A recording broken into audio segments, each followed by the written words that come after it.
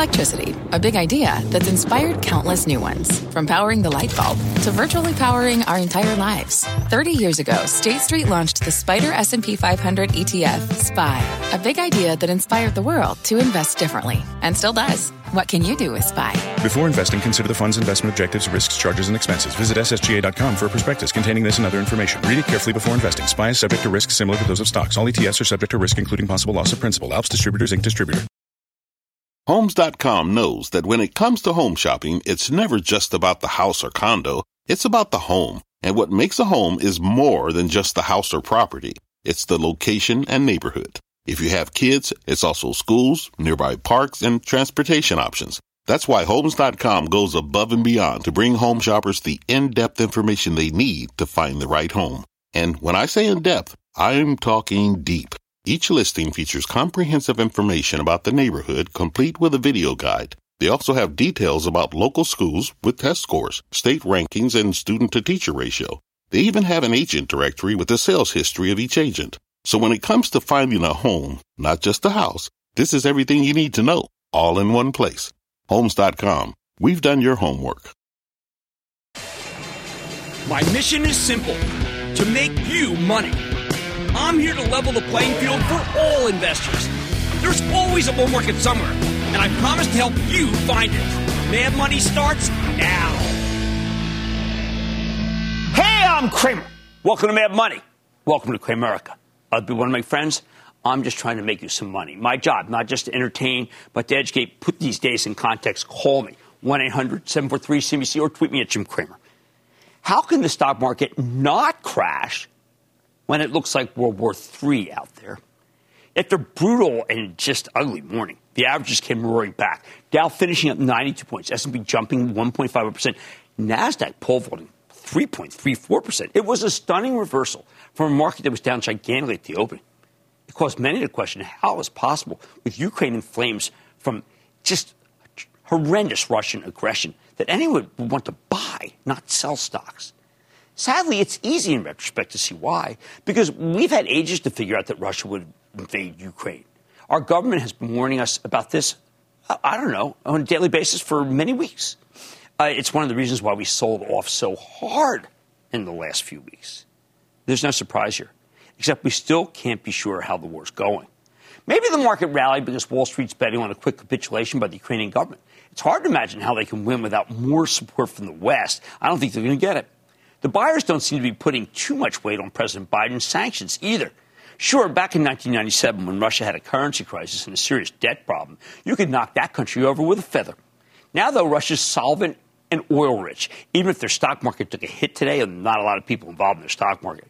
As dangerous as Putin is, he's not dumb enough to go to war empty-handed. That's terrible for Ukraine and Ukrainian people. But Wall Street doesn't care about the outcome as much as it wants the current crisis to be over as soon as possible. Of course, the buyers could be wrong.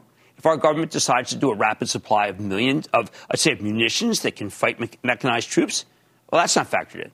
Massive partisan resistance, not factored in. A Russian army that's weaker than we expected, not factored in. But at the moment, buyers are betting that all of those are long shots. The next level of seeming danger that we seem to just, whistle past, how about that? Recession. Yes, we have to worry about a recession. That's because if the Fed is going to kill inflation now, or can, the only thing it can do is raise interest rates aggressively, which will crush the economy.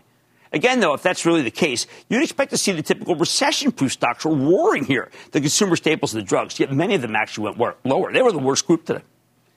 What's going higher? The home builders. The home builders of all groups, along with the NASDAQ stocks that have been crushed again.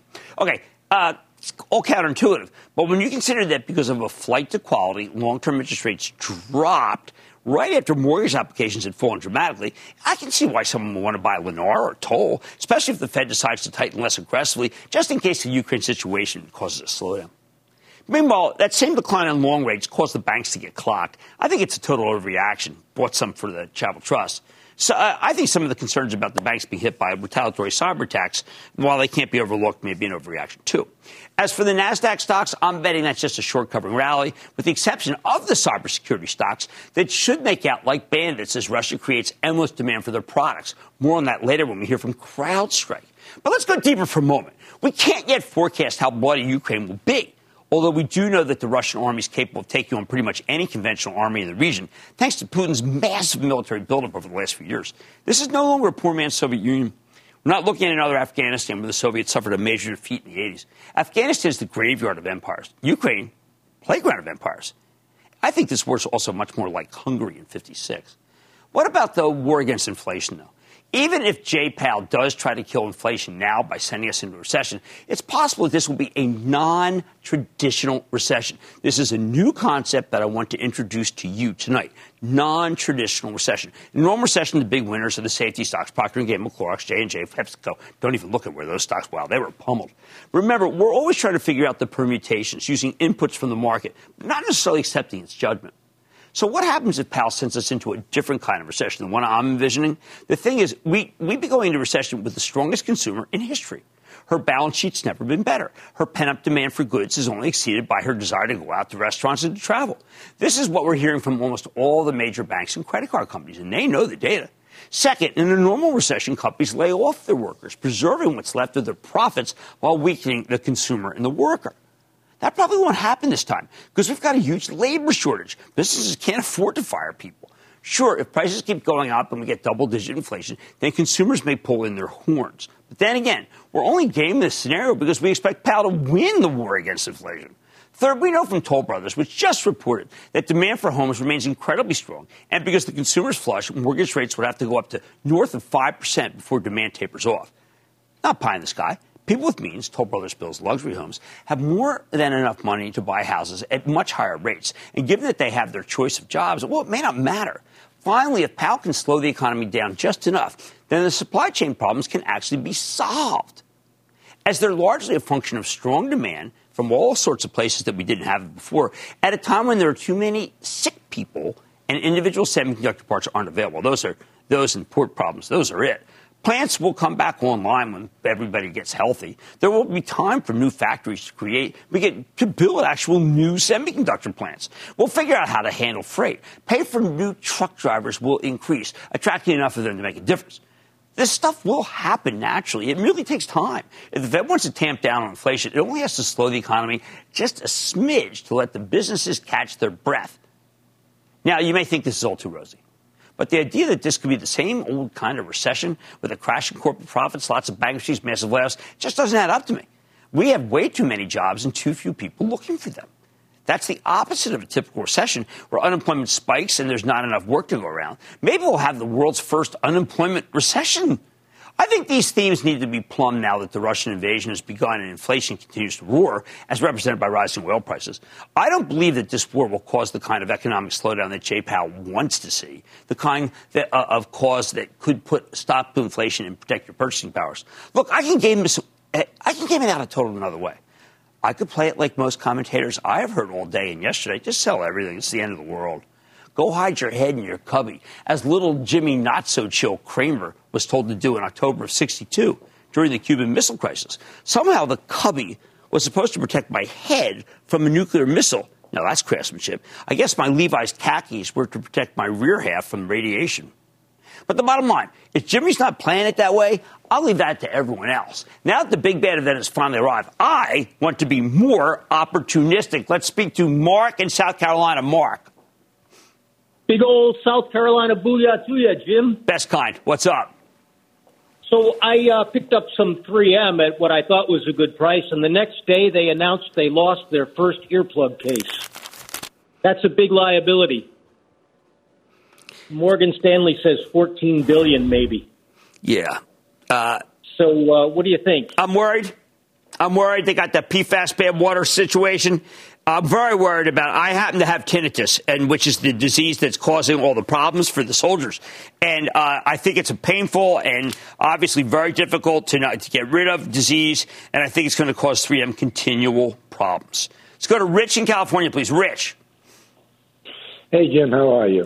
I am good. I'm watching things like Etsy trade up after the close, and I'm happy. What's going on? I know you're a big fan of Estee Lauder and their CEO. Yes. And I'm wondering what you think about them now as they dropped under 300 and with the issues in Russia and the Ukraine. All right, this is just a fantastic question. Now, I go over Estee Lauder just this morning with my partner, Jeff Marks, who you can watch in our 1020 morning meeting call. And I was saying, you know what, down here, maybe we should be pulling the trigger, Estee Lauder. We sold at 360, it's all the way back to 290. Fabrizio Fred had reported a great quarter. I say, buy it. Let's go to Chuck in my home state of Pennsylvania. Chuck! Hey, Jim, first-time caller, long-time listener. Excellent. You've been an advocate of staying away from higher PE stocks in 2022. You betcha. I want to get your opinion on a stock that I think is a quality technology stock that has high growth, but does trade at a 35 PE. It's down 38% from the 52-week high, and it's rallied today by 8%. I have a position in this. I took a position in this when the stock was down about 20% from its high. Okay. So I'm underwater. I'd like to know, is this a good time to buy, add average cost in this stock, Adobe? You know, Adobe and ServiceNow are two very controversial stocks because people fear that they're not going to deliver going forward. ServiceNow, I am very capable of thinking that they will. I feel confident. I'm not as confident with Adobe because people didn't like the last quarter. But, man, this stock has been crushed. So I'm not against buying some now, just betting that, you know what, it's such a good long-term investment. You're not going to fret the short term. But you phrased all of our callers very considered in a time when people are being way too nervous. The Russian invasion, yes, it's begun. Inflation will continue to roar. I don't think the war will cause the type of economic slowdown that would put a stop to inflation and make that worry go away. But I do think it's time to be opportunistic. On Mad Money tonight, Revolve Group reported last night at the Bell. I'm digging into the numbers on an incredibly hot online fashion retailer to see what the future could hold. Then cybersecurity is in focus as the Russian invasion on Ukraine unfolds. And I'm learning more about the cyber implications of the conflict with the head of CrowdStrike. And, hey, here's a growth stock for you, American Electric Power. It hopes to have a powerful 2022 after raising its full-year guidance this very morning. I'm breaking down the latest in the utility space with the CEO, so stay with Cramer.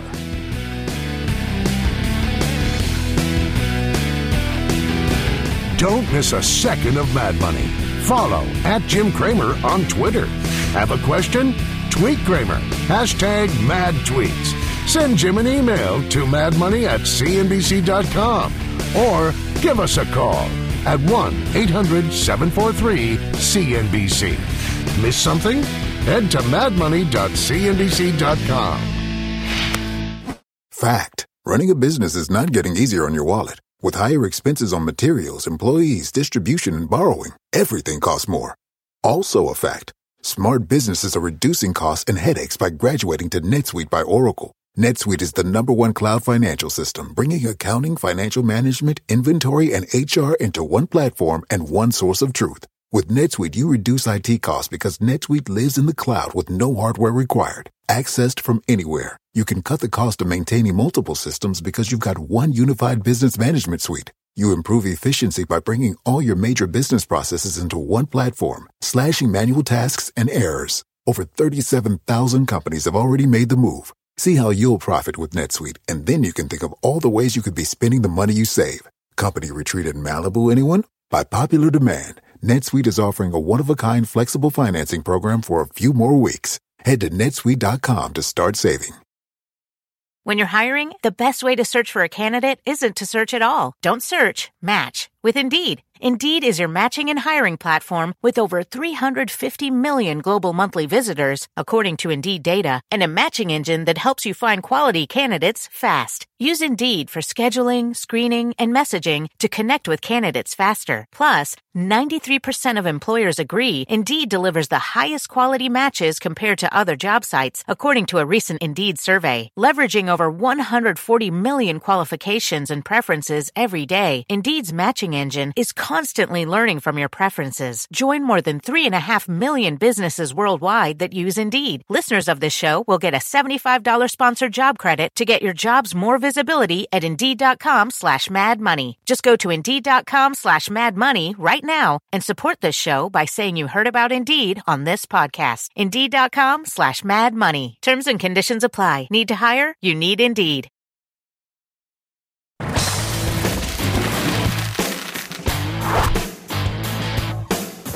All right, we know this. The last few months have been horrific for all sorts of new age apparel companies, especially the ones that have gone public in the last, a couple of years. But there's at least one that managed to rebound hard off its lowest levels, and I hesitate to call it new age. And this is during a period when the Porter Group was getting pummeled. I am talking about an established, fantastic online company called Revolve Group. That is an apparel retailer that's more or less a smarter digital department store aimed at younger consumers, but also moving up in age. I don't want to put it just pigeonholed as Gen X, a lot of millennials. Roughly a month ago, I highlighted this one because I thought it had come down too much for a stock with actual earnings. Since then, it's rebounded nicely. Let's pull back a little bit and then let past half a week and a half. Now, last night, Revolve reported a strong top and bottom line beat with what I thought was an encouraging full-year forecast. Stock was up slightly, although I'm a little surprised it didn't really rally harder on a day when so many of its peers were up 5% or more, despite the absence of good news. We got to dig into that, though. I think it can actually start climbing again. Why? Because it had such good earnings. Do not take it from me. Let's check it with Revolve Group's co-founders and co-CEOs. That's Mike Karanikolas and Michael Mente. Now, gentlemen, you guys have done unbelievable numbers, and I'm going to go right to Mr. Nicolas. I saw a number last night with 70% growth. I've not seen anyone else pull off that growth. How is that possible? Yeah, we think it just speaks to the incredible momentum we have with our brand and with our platform, the offering to consumers. And it's been building. What's really exciting is it's accelerated quarter after quarter. And we've seen really all of our metrics at or near all-time highs. Well, look, I've got to tell you, Mr. Mente, I want to come to you. I have decided, after speaking with multiple people since I saw you guys last, that your model is incredible. You invite to the Super Bowl people, Kendall Jenner, Hailey Bieber, Khloe Kardashian, Heidi Klum, Leonardo DiCaprio, Lil Wayne. They love what you do. They wear your clothes. And then everyone has Instagram. And then it is basically a free advertising model. I mean, this thing has got to be paying off in spades in this year. 1,000%. This is kind of one of the secret weapons in our arsenal. That Super Bowl event, New York Fashion Week, and upcoming in this year, as the world opens up more, we have one of our flagship events, Revolve Festival, coming back after a 2-year hiatus. You should definitely come and join us. And we're back at full strength as our customers really ready to go out again. I think that after a long period of a slow reopening, our customers roaring, our customers on fire, and we're pumping in all cylinders, and we're here for her. Many of the companies, Michael, that are in your business have reported that they are seeing margin compression, and they gave bad margin forecasts. You had a remarkable margin, and for the last 7 weeks, you're saying things are good. This is just getting better for Revolve right now. That is very true. And I think, we have to give it up to our team who's just executing and continuing to get better and better. There's just so many, beneath the covers, there's so many incredible projects that are going extremely well. Mike and I couldn't be more thrilled about, the team's ability to execute in this challenging environment. I think all these challenges, really, show who really, who can deliver and who's a house of cards out there. Mike, I think that I've just went over the Instagram part, so to speak.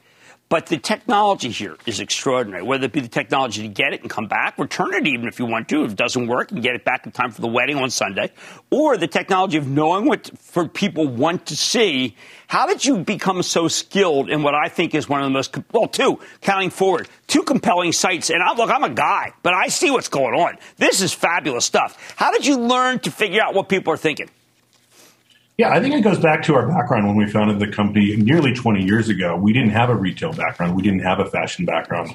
We had a business background and a technology background. And so that's how we sought to understand fashion from day one. That's how we sought to manage inventory. And with each passing year, we continue to invest in our systems. We get better and better. So much of what we do is automated. The decisions are faster. They're better than traditional retail. And we think it's a big reason why we're out competing the competition. Well, I want to drill down on that, Mike. You know that a lot of people felt that e-commerce slowed in the fourth quarter. I'm wondering whether there were e-commerce companies that truly just did better in a pandemic, and there are e-commerce companies that are really shining now that we're coming out of the pandemic, got a lot of big events coming, that your time was great in the pandemic, but even better out of the pandemic. Yeah, 100%. We think what's incredible about what we've seen is we have the ability to thrive and execute well in times of disruption. But then this actually hasn't even been really the best time for us because our brand is about living your best life. It's about having fun. It's about getting out, traveling, socializing, partying. And we haven't really seen those times yet. And so we're really encouraged by what we've seen in the first quarter. And we think in Q2 and the rest of the year that people are going to be getting out even more and more. So we think that should mean great things for our brand. All right. So, Michael, I read through the A-listers. I'm not an A-lister, but like I recognize A-lister names. I mean, how will we know that the A-listers will always come? Will they come to your next event in April? Will they come? I mean, how do we know? How do we know that you can keep the A-listers happy? I think ultimately when you're looking at the brand and the landscape out there, we are fresh, we're new. We have, of course, that, fundamental business structure which drives the business. But comparing to, where a lot of this business was in times past, these are brands of previous generations. These are brands that, our parents would shop. So, we are, what we're trying to build is, this iconic fashion brand for this generation. And it seems to be that we're doing that quite well, but also there's a long way to go. The job's not done yet. All right, so Mike, last question. To me, your model works great, maybe even better international. Do you have the tech skills to make it happen? Absolutely, and it's a huge opportunity for us. Our brand resonates incredibly strong internationally, and so for us, it's just a matter of getting the service levels up internationally to match the really best-in-class service levels that we have in the U.S. We've made great strides. Canada, for example, we made some key investments last year. It's been consistently growing in the triple digits ever since then, and so it's just a matter of continuing to roll that out worldwide. All right, well, gentlemen, I got to tell you, if it weren't such a difficult market for high growth, I would say that this is the only e-commerce play that actually did not disappoint this fourth quarter. So I want to congratulate both of you for really putting together an unbelievable flywheel with fantastic people doing your bidding for you, and then everybody else saying, wow, I got to get that stuff too. I want to thank Mike Karanikolas and Michael Mente for coming on. These guys are co-founders and CEOs of an unbelievably hot stock, Revolve, that can reignite now that NASDAQ's going higher. And money's back into the break.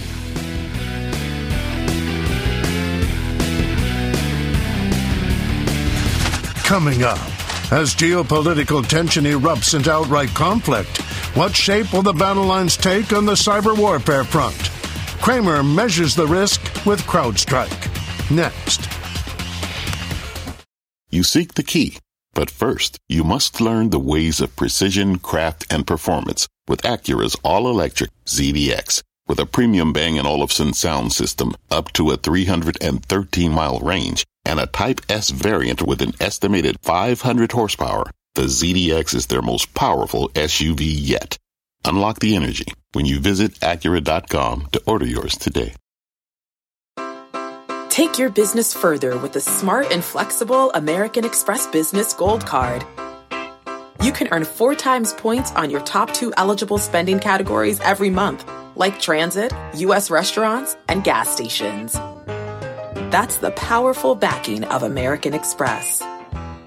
4 times points on up to $150,000 in purchases per year. Terms apply. Learn more at americanexpress.com/business gold card.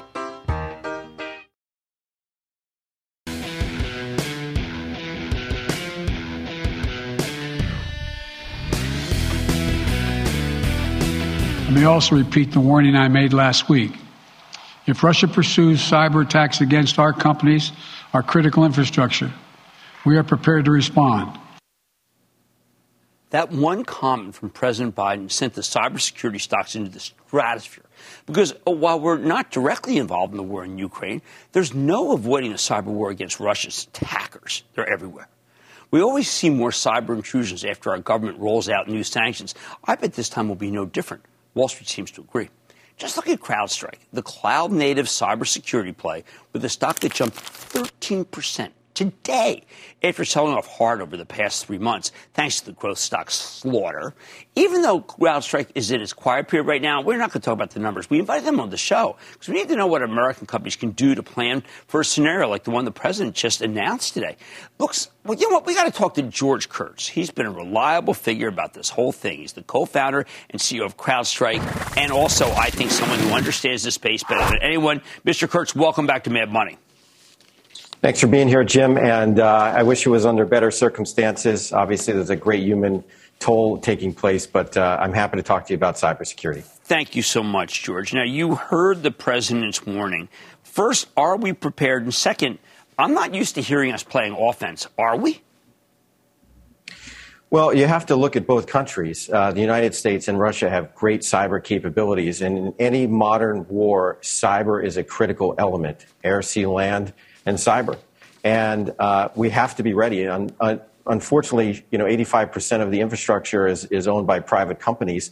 And when we think about that critical infrastructure, it isn't always up to the level we would like from a cybersecurity perspective. We've seen that with some of the pipelines. So we have to be vigilant and we have to be ready for these attacks. George, there was a concentrated selling of the bank stocks. And from what I can tell, it was not the fact that interest rates went down, which is bad for their earnings, but it was because people feel they're the most logically targeted after we've targeted 5 Russian banks.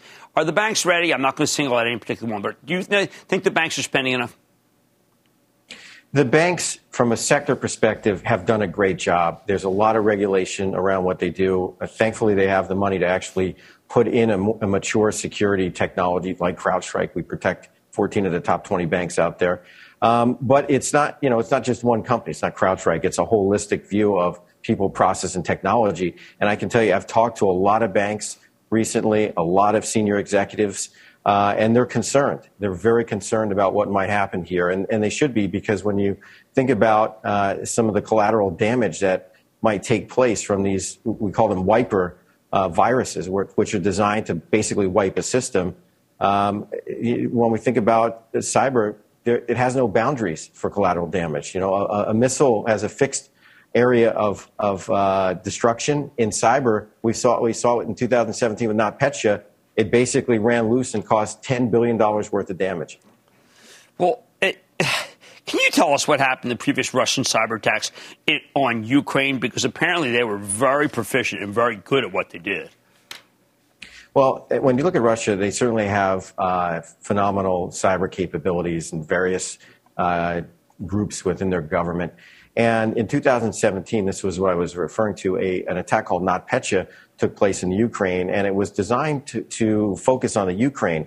But unfortunately, it's almost like biological warfare. When this sort of malware gets released, you don't realize how many connections there actually are. And we saw a lot of companies in the U.S. that were actually connected to this payroll or tax software that was being used in the Ukraine, and it spread through the network very quickly. And that's what I was saying. There is no boundary in cyber.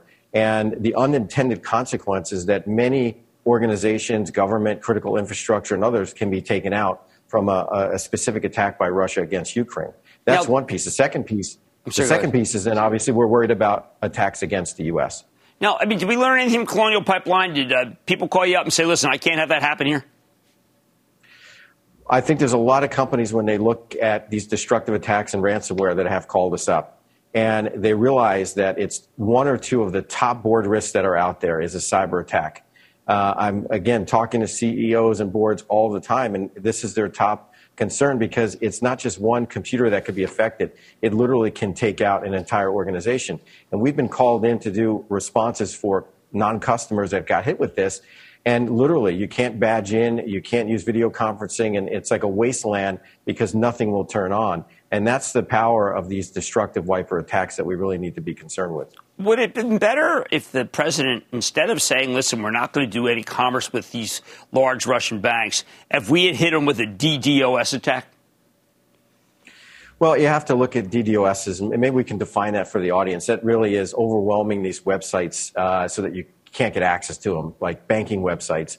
And while the government has a lot of capabilities, I'll let them figure out what they want to use. At the end of the day, we do a DDoS attack, somebody does it back to us. It gets into this escalation, and that's really what we have to worry about. Part of the challenge in cyber is there really aren't norms. I think a lot of the norms have been violated here in conventional warfare, but there are no norms in cyber. So what happens with this escalation is really going to be interesting. Now, should individuals be worried? Should they be checking their cash balance? Is it possible that someone could be stealing money from their bank account, and maybe if you catch it first, you can be able to get your bank account back up? Well, that's always the case when we look at e-crime and how prevalent it is and how much money they're making. You have to be checking your account. You've got to be making sure that you use two-factor authentication in your banking websites and authenticating with your phone and things of that nature. But I think what's important here, and Jim, this is not really talked about a lot, is the PSYOPs, the psychological operations, when we think about social media and how that can be manipulated for the outcome, an outcome specific to what Russia wants. And whether it's Ukraine, whether it's U.S., this is a big part now of the cyber security. It's not just the breaking in or defacing a website or a DDoS, but it's actually kind of manipulating the social aspect of what's out there and creating division. And I think this psychological operation is a key element we also have to focus on. We can't forget it. It's so creative. It's incredible. Let me speak about something prosaic. Turning the lights on. How good is the electric grid? They seem to be, a lot of people are worried about getting carbon neutral, but I don't ever hear about that they're worried about cyber attacks. Well, I think it depends on the state you're in. Some states have a harder challenge just meeting the energy demand than others. But the challenge that you have in a lot of these institutions, if you will, is that they use a lot of older technology. It's up and running, and it's been running for 20 years, so nobody wants to mess with it. Now, there's some standards around that, but it's really hard to upgrade these systems, and it's one of those, if it's not broke, don't fix it. And that's part of the challenge that you see. Yeah, George, I don't know. I mean, this is just a tough time, and you're absolutely right the way you began. I mean, we just hope that this stuff doesn't happen here, but it's the human life toll that matters. But the stuff that you talk about, particularly the PSYOPs, that can lead to some very negative things, particularly for teens, younger people. You know that. Yeah, and if you can control text messagings, if you can cause angst into what's happening in the environment, it takes a psychological toll, particularly from a mental health perspective on young people. Yeah, not talked about enough, and I'm glad you brought it up because we should be much more worried about it. I want to thank George Kurtz for coming on very short notice. I really appreciate it. George runs CrowdStrike. He's co-founder and CEO, and it's always good to have you on the show, sir. Thank you. Thank you. Well, look, it's hard to feel confident, right? But at least we're doing something. It isn't like you wake up and say, you know what, we got them beat. We do. I have to tell you, the Russians are just extraordinarily devious. There's no doubt about it. Mad Money's back after the break.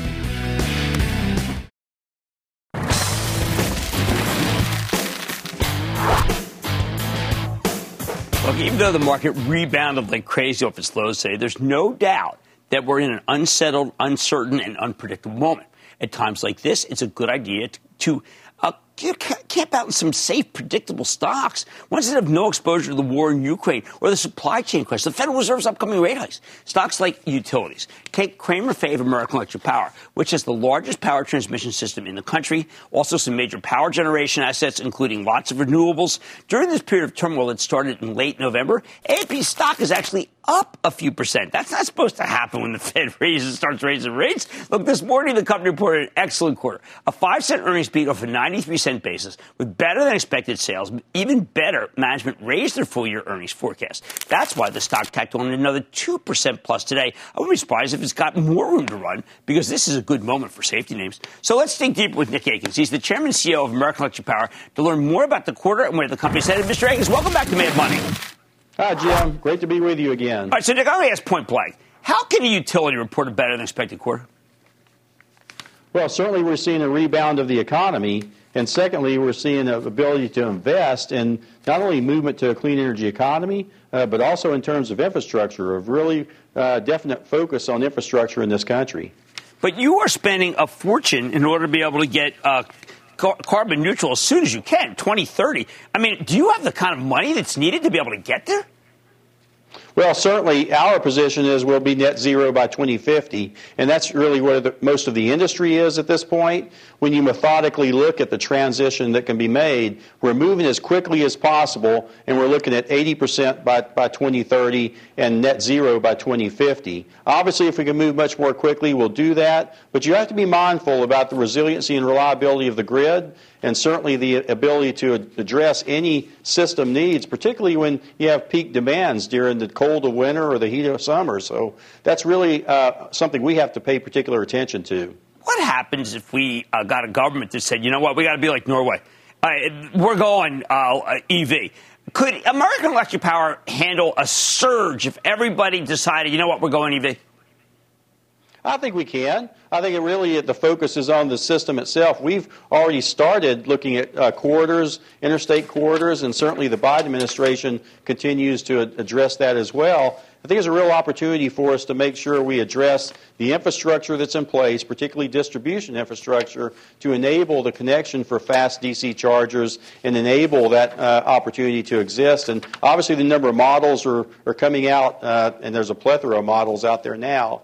And it really provides an opportunity for us to make sure the infrastructure is there. I think that I like to use your numbers to talk about how much the pandemic really did hurt. Normalized residential sales were down 1.9% compared to the fourth quarter of 2020. So in other words, when people were just sitting around at home, they were burning a lot of electricity.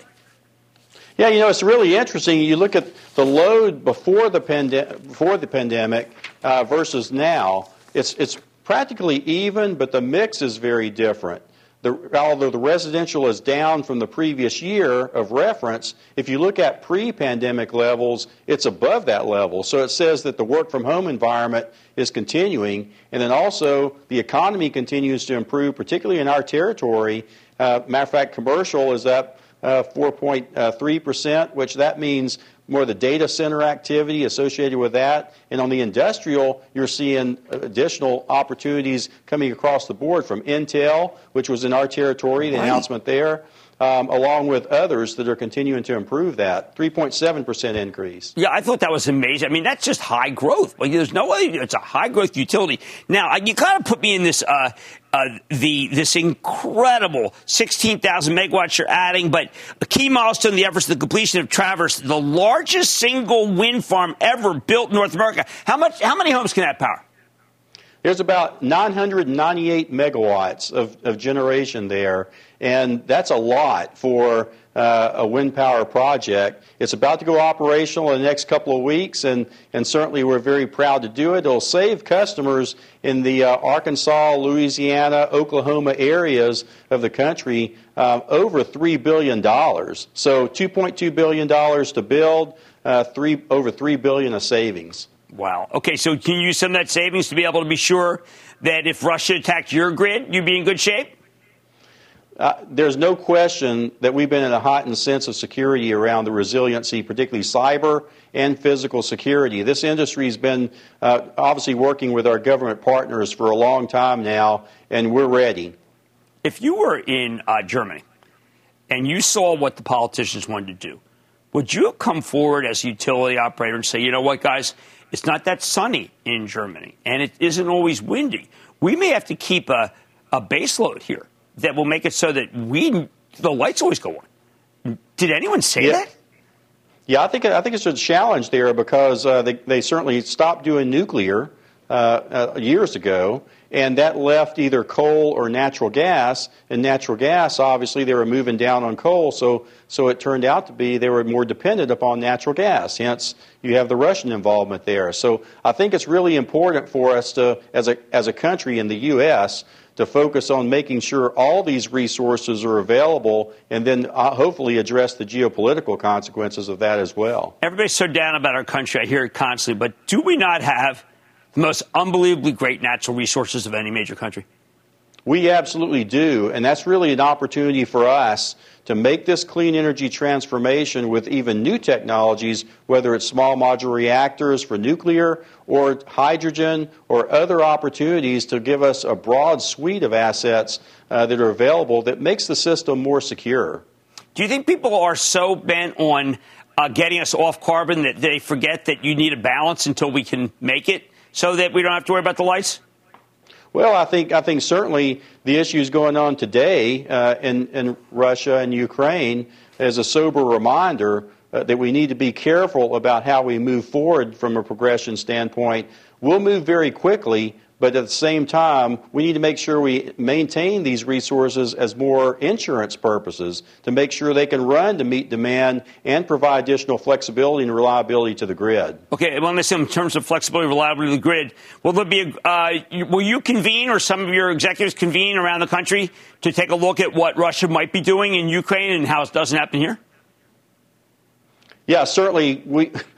Russia was in the Ukraine earlier with cyber activities, as everyone knows from years ago, and it really raises the heightened sense of security around anything Russian associated with cyber, but also make sure that we understand how quickly we can move to this clean energy economy and ensure that we maintain that resilience and reliability. And in fact, the U.S. economy is even more dependent upon electrification, whether it's electric vehicles, whether it's certainly everything else that we do that depends on electronics. So we need to make absolutely sure that fundamental mechanism in place to ensure security of the U.S. All right. Well, Nick, you always look, I'm going to say make you feel you make you confident. How about that? A little more confident. And certainly the company has just been, it's the largest transmitter. It's the best there is. So thank you so much. Once again, every quarter, always. And it's just been consistent. Nick Akins, Chairman, President, and CEO of AEP. Love you. Love it when you come on the show, sir. Thank you. Thank you. Mad Money's back in for the break.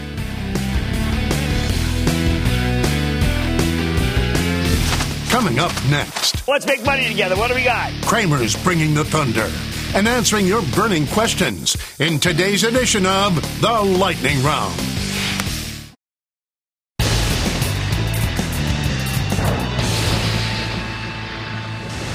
It is time. It's time for the lightning round. And then the lightning round is over. Are you ready, Skeet? Daddy, time for the lightning round. Let's start with Mark in Wisconsin. Mark. Jim, I got a stock that last February 14th, there was some very unusual insider buying. Normally, when insiders buy, they'll use a Form 4. Mm-hmm. But these 6 insiders, the buying was so robust, they used Form 13 and purchased 62 million shares. Highly unusual. So I was just kind of curious, what do you think might be going on here at Switch, ticker SWCH? You know, data center red hot. I mean, you understand, they probably feel like, let's take matters in our own hands and buy the stock. I think it's a very inexpensive stock. It's the kind of stock that can work. I thank you to bring it to my attention. Anthony, Michigan. Anthony. Hello, Mr. Cramer. How are you? I am good. Thank you for asking. How about you? Oh, quite well. Thank you for everything that you've done for us, small investors. Okay. Could you tell me what your thoughts are about Fisker Capital Corp symbol FSK? You know, it's a company. I don't know what they own. I mean, they obviously yield a lot, but that always makes me suspicious, not comfortable. I don't think they got to open what they've got, and I can't tell, so I'm going to say no. I need to go to Steve in Kansas. Steve. Hey, Jim. Booyah from an Investing Club member in Kansas City. Thank you. Glad you take my call. You bet. I have a question on commodity stock whose dividend looks almost too good to be true. I wanted your thoughts on the BHP Group. The dividend is rather large, given the fact that, you know what, the rest of the cohort is much lower. But I like BHP very much. I think it's a good idea. Honestly, I think those things are going higher, not lower. Let's go to Dean in Ohio. Dean. Welcome back, Jim. We missed you. Oh, thank you, Dean. Appreciate it. He's beating the Olympics. New member of the Investment Club. My stock is Lindy. I think it's time to start buying on the way down. I was upset that Lindy was down so much. Now, let's understand each other. They actually are beneficiary of some of the problems in Europe. People think that, wow, wait a second, they're going to be crushed. The company had an unbelievable quarter. The business is incredibly strong. Industrial gases are a great business. Why the hell this stock is now down so much? I agree with you. I think it's a buy. Good call. And thank you for joining the club. We'll mention it tomorrow at the 10:20 meeting that you called. Let's go to Al in Pennsylvania. Al. Hey, Jim. Hello from Philly. Autodesk, buy or wait? I think it's wait. We need to see a better quarter. That last quarter disappointed me. I felt like, wow, is that all you can do? Let's wait. And that, ladies and gentlemen, the conclusion of the Lightning Round. The Lightning Round is sponsored by TD Ameritrade.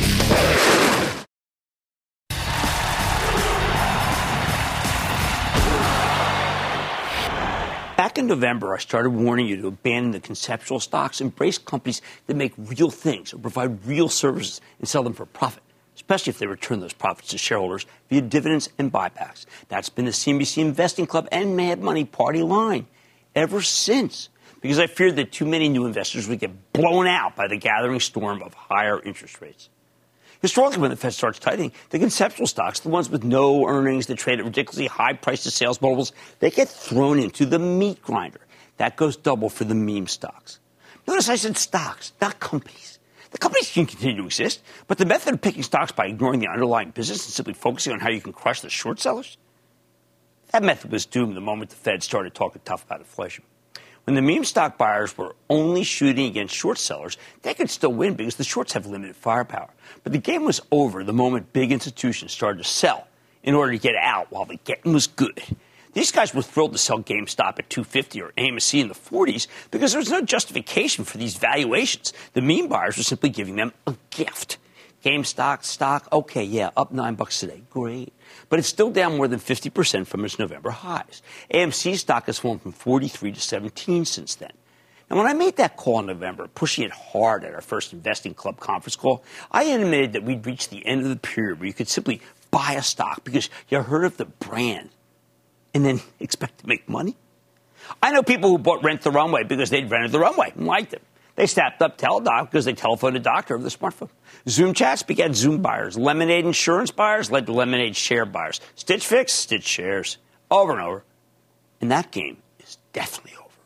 Now, I've never been a kind of this form of investing, if you can call it that. And every time I say this stuff, it draws the ire of the incredibly popular Reddit crowd who come at me with endless ad hominem attacks, including some downright evil drawings that, frankly, look like cartoons out of Der Stürmer. That's Nazi Germany's #1 tabloid.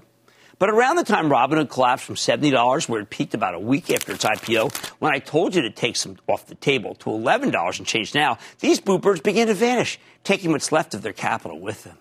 And that's one of the reasons why I now think of these stocks that they owned as orphans of the storm. Most of these people never understood what they were really buying when they picked up something like DraftKings in the 50s because they liked the app or Allbirds so much higher when it came public. Boy, they're comfortable. They didn't know about levels. They just knew they liked the company. They thought that was enough. It's never enough. The great Peter Lynch from Fidelity fame, one of the smartest investors of our time, always talked about how a product that you like is a good place to start the process of finding a stock. Not a good place to finish. But since it was more of a concept buy, many of these meme chasers didn't care about price or balance sheets or anything financial. To be fair, there are some high-profile professional money managers who don't seem to care about that stuff either, like Cathie Wood. But that's why her ETFs have racked up huge losses lately. Yes, up today. Hey, amen. Unlike her, the meme chasers don't have a seemingly unlimited source of capital. Now, these people are being blown out, but it's not because they're idiots. It's because they're novices. Novices who have yet to learn how the market really works. That includes what happens to growth stocks when we get hit with raging inflation like we have now. I was hoping to save some of these memesters. I don't know why. I just thought it was good. But they didn't want to hear it. When their stocks were much higher, they took it as an attack on them when I told them to sell. On them. Like I was trying to hurt them or something. I just wanted to take profits when I still had them. It's still not too late to sell the conceptual stocks, especially if there's so many of them bounce today, probably bounce tomorrow morning. Unfortunately, it feels like we're in a 2001 moment, though, where people go into denial and stop looking at the stock market altogether, perhaps trying to rationalize their head-in-the-sand behavior by telling themselves that their stocks will come back over the 5-year period, the long haul. They probably took the remaining capital and bought some of the conceptual stocks today, averaged down, rather than the tangible ones that make stuff and sell it at profit.